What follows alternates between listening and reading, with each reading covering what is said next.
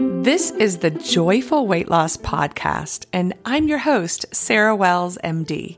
Listen in each week, and I'll share from science and scriptures that encourage you in how to cultivate healthy habits so you can lose extra weight and gain more health while cultivating joy.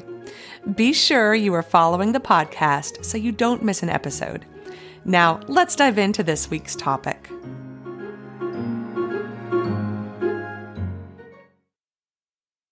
Hello and welcome back. I hope that y'all have had a great week. So in this episode, I'm going to talk a little bit more about insulin resistance.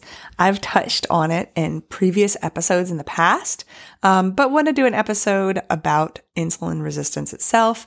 You know, what kind of symptoms might hint that you have insulin resistance? How would you know from blood work your doctor might order that you might have it? What kind of things does insulin resistance do, and what causes it? So we'll get into all of these and more, and perhaps talk about ways to avoid insulin resistance in this episode. This information is for educational and informational purposes only and solely as a self-help tool for your own use. I am not providing medical, psychological, or nutrition therapy advice. You should not use this information to diagnose or treat any health problems or illnesses without consulting your own medical practitioner. Always seek the advice of your own medical practitioner and/or mental health provider about your specific health situation. For my full disclaimer, please go to www.joyfulweightloss.com/disclaimer. So first of all, what is insulin resistance? What does that mean? Well, it is basically what happens when the places in your body, in your cells, where the hormone insulin is meant to work, do not respond to insulin the way that they are supposed to.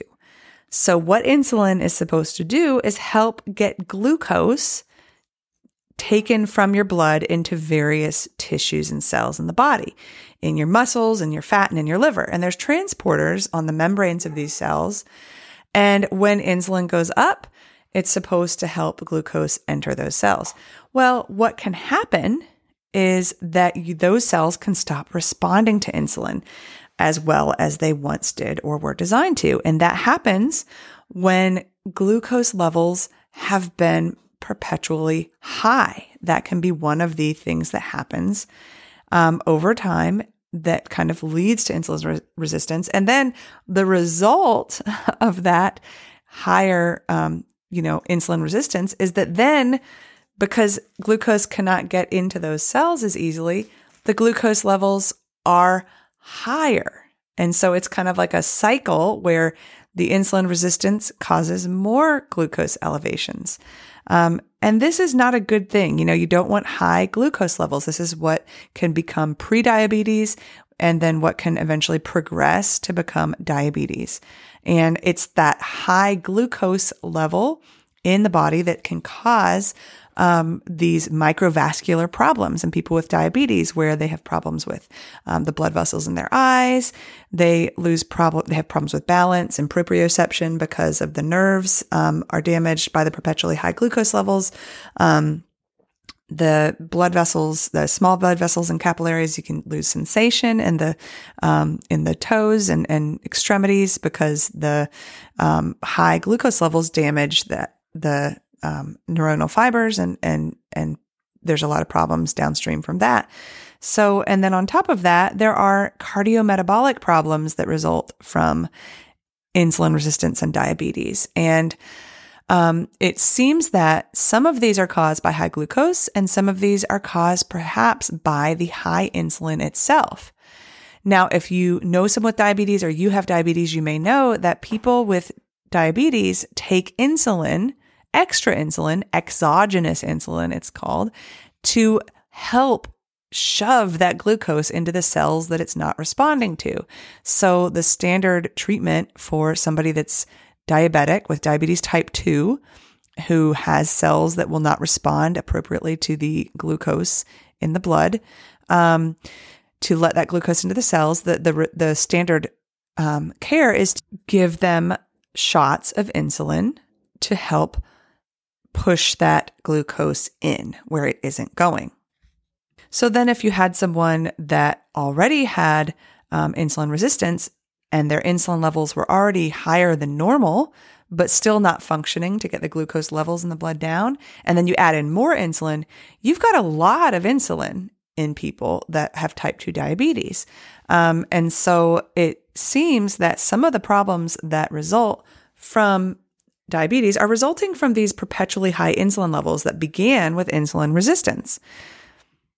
So all that being said, insulin resistance is the condition where your cells that are supposed to respond to insulin and let in glucose are just not responding to the extent that they are supposed to.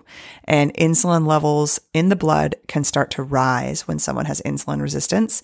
And then once that insulin resistance has begun, eventually glucose levels in the blood will rise. So what are the health results of having insulin resistance? Well, progression to type 2 diabetes is a major result of insulin resistance. If it continues unabated and continues to worsen, then you can develop type 2 diabetes and all the health consequences that come from that.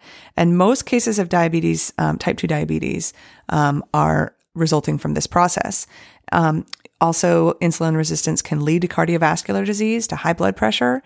Those high insulin levels are not good to have just hanging around for your vascular system, which I'll talk about more in a minute. Polycystic ovarian syndrome. This is a common cause of infertility in women. Insulin resistance is the driving hormonal dysfunction underneath polycystic ovarian syndrome. There metabolic syndrome, which you'd see when you are looking at your cholesterol levels and your various HDL and LDL and triglyceride levels. You can see a metabolic syndrome that results in abnormalities in these levels. That is a result of insulin resistance. And then you can also see, as a consequence of insulin resistance, obesity-related cancers. They seem to be driven by this insulin resistance problem that has occurred, and potentially these higher insulin levels that are hanging around as a consequence of resistance. So how do those consequences happen? How is it that higher insulin levels would cause you to be at increased risk of cardiovascular disease? And how is it that it would seem to predispose you to different cancers that are obesity related? Well, one thing is you have to look at the other functions of what insulin does. It stores energy. So, it's storing glucose. It's trying to promote your cells to store energy. So, it keeps your glucose levels normal when it's working right, as a function of storing the energy, because the way it moves the higher glucose levels into those storage places in your cells and producing, where they are stored as fat and stored in fat form, that's what it does as a function. So that's why if another issue here is if you have insulin resistance and your insulin levels are higher than normal, then you're storing more fat. You're driven to store more fat, and it's very hard to liberate fat out of those fat stores when insulin levels are high. So that's why a very common presentation and kind of result of insulin resistance is obesity itself. You've got a high level of this storage hormone because the cells in your body are resistant to this storage hormone, insulin. That's what I'm talking about. So you've got bigger fat cells and more of them because insulin has driven that to happen, and it's hanging around in higher levels in someone that's insulin resistant. So that's one of the problems when you have perpetually high insulin levels, is that you have a fat storage hormone hanging around. Another issue that is related to what insulin does in the body is that insulin is a growth hormone. It's not growth hormone itself, but it is a hormone that drives cell proliferation. So they stimulate the path, and insulin stimulates the pathways in your cells that cause them to reproduce and increase in number. And this is good in its natural function because it's part of the design that we have hormones that help our cells to divide and grow in number. But if there is an excess of insulin hanging around, then there's potential for the excess of cell proliferation. And that's why you see this higher risk for cardiovascular disease and a higher risk for cancers. So these high insulin levels that are increasing cell proliferation, cell multiplication, can happen to cause impacts in your larger blood vessels like your coronary arteries. And if those coronary arteries are driven to proliferate, the walls of those arteries, then those arteries become more narrow. And the smooth muscle cells, if they're driven to multiply beyond what they need to be, then that narrow passage in your coronary vasculature can become a problem. And that's how you get an increased risk for cardiac disease at the coronary artery level. Too much cell division is happening because you've got too much insulin hanging around because the cells are resistant to insulin throughout the body. So another example of where this can be seen is gestational diabetes. Gestational diabetes is a condition during pregnancy where women have higher insulin levels than normal. And those babies get really big. They grow to be a lot bigger before they're born than babies that are not coming from a pregnancy with gestational diabetes. So that's because insulin is causing increased cell proliferation, increased cell multiplication. So the babies grow bigger. The coronary artery walls get thicker. And then on top of that, if you have a small number of cancer cells sitting in a certain spot in your body, and you've got a lot of insulin hanging around that stimulates cell multiplication, you can see now why that might not be a good thing. It might not be good if you've got a little bit of breast cancer that's just a small amount in one area, that maybe it's not really growing. Maybe there's some abnormal cells, because remember, cancer is the abnormal growth of abnormal cells.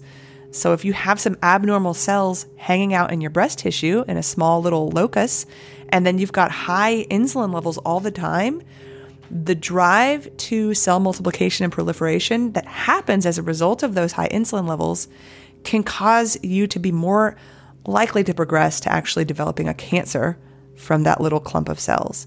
So this is why metabolic syndrome and high insulin levels that are a part of metabolic syndrome and insulin resistance all are connected to an increased risk for certain cancers, including breast cancer. And colon cancer is also very insulin sensitive. Both breast and colon cancer appear in higher rates in people with type 2 diabetes and obesity. So you're getting, unfortunately, the cancer-causing effects of insulin when you have high levels of insulin available in the body. Now, let's say you're someone who has type 2 diabetes and you are trying to control your glucose levels, which you should be controlling, and your physician, of course, needs to walk through this with you. But the goal is, that high glucose in someone with type 2 diabetes can be extremely damaging, and you've got to figure out a way to control it. And typically what happens is a diabetic will start with oral therapies, medications that can do other things to help try to promote insulin sensitivity. There are medications that can work to try to make your cells more sensitive to insulin again. And the physicians will do whatever they can to try to prevent putting you on insulin in the beginning. They'll try to increase your insulin sensitivity. They'll try to do other things to try to lower your glucose without adding insulin. Because they know that once insulin is added, it's very hard for you to reduce your weight. It's very hard in other ways, and also these issues that we know about now. So if you're someone that's dealing with type 2 diabetes, talk about this with your physician, talk about what kind of dietary changes you could potentially work toward. Ask and look at a company called Virta, Virta. It is a company that's working with diabetics to help them lose weight, carefully managing their insulin and their diabetic meds as they lower their weight, and also really focusing on combating the insulin resistance driving the disease. So talk about that with your physician and consider that if you're someone who is dealing with insulin-dependent type 2 diabetes. But definitely don't try to tinker with it without the oversight of a physician specialized in this. But the goal is for people who are dealing with insulin resistance to find ways to get more insulin sensitive, to the point where you can have normal insulin levels and your metabolism is functioning well within this normal amount of hormones driving glucose into cells. So, and to do this, the main thing to do is to look at what we're eating. We want to eat foods that result in not driving our insulin levels excessively high all the time. Basically, we want to choose foods that are lower in glycemic index. They cause a lower spike. They're kind of spread out in how the glucose and carbohydrate is absorbed into our body. And so there's not spikes causing a high spike in insulin, in glucose, which causes a spike in insulin. And we're also looking at the timing of how often we eat. If we're constantly nibbling and sipping on sweet things, then our glucose is going to stay constantly chronically high, which is going to drive insulin levels up all the time. So you want to really look at, and I've talked about this in many other episodes, really cutting out snacks, lowering your overall carb load if you're insulin resistant, and trying to eat a lower level of carbs. And the carbs you do eat, upgrade them to your natural foods that do not spike the insulin, do not spike the glucose, causing surges of insulin all the time. So stepping away from processed foods, not eating all the time, these are going to be beneficial as you look to try to move away from insulin resistant states. Now, how would you know? What are some symptoms of insulin resistance? How would you know? What are some markers? Well, there are some things that people see when they have insulin resistance that are clinical manifestations. One of them, obviously, if you already have problems with high glucose levels in your blood, when you go to the doctor and they do your checkup and you've done a fasting glucose, if it's elevated, and out of the normal range, that's concerning for insulin resistance. There are some skin changes that can be seen with insulin resistance. Now, they might be seen with other things too, but there are certain features that people notice. Skin tags, some hair loss, there's some darkening of the skin around the neck. These things can be related to insulin resistance, among other things. People could find excess hair growth in a male pattern, could be related to insulin resistance. People that struggle with infertility. I've mentioned PCOS, but infertility can be perhaps one of the symptoms that you see as a clinical manifestation. Increase in just obesity around the midsection especially, and obesity in general. If you're seeing trouble with weight gain, you're probably potentially also having an insulin resistant state metabolically that's occurring at the same time. If you have abnormalities in your blood lipids, this could be a symptom of a manifestation of insulin resistance. And sometimes people will see some autoimmune issues in other ways when they're dealing with insulin resistance. So bring all this to your physician to talk about. One thing that can be done from blood work, more and more physicians are looking at insulin levels. Historically, we've measured glucose levels to find out if somebody's having problems with pre-diabetes or diabetes. We just look at their glucose, or we look at their hemoglobin A1C, which is a measure of their average glucose over the past 3 months. Well, it turns out, glucose becomes abnormal after insulin levels become abnormal when you're dealing with insulin resistance. So insulin levels can be abnormally high for years before you see the glucose becoming high. So more and more physicians are starting to test for fasting insulin levels. And that's something you can ask your physician about as well if you think this is a concern for you. So we've talked about what insulin resistance is, kind of what's behind it in terms of some of the ways that what drives it in terms of eating patterns we may have. We've talked about the impact it has in a lot of ways on our health. And we've talked about, things to bring up with your physician if you're concerned you may have it. We've also touched on people with type 2 diabetes who are concerned about it, what to talk about with your physician. So all that being said, I hope that all this has been helpful. I know there was a little bit of science in this episode. I hope that it was the right amount and that it was understandable. And I hope that it can be helpful to you as you think about, the decisions you make day to day in terms of how you eat and what you eat, that it can help drive responsible decision making. I know for me, it really helps me to understand why it's better for me to choose one food over another and why it's better to not snack. And, it really helps me eat better overall when I know why I need to. So I hope that has been helpful to you as well. And come again next week for more.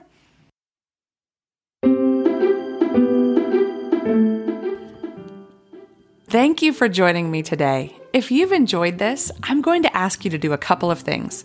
First, please leave a review for me. This is how people find the podcast. Secondly, y'all, sharing is caring.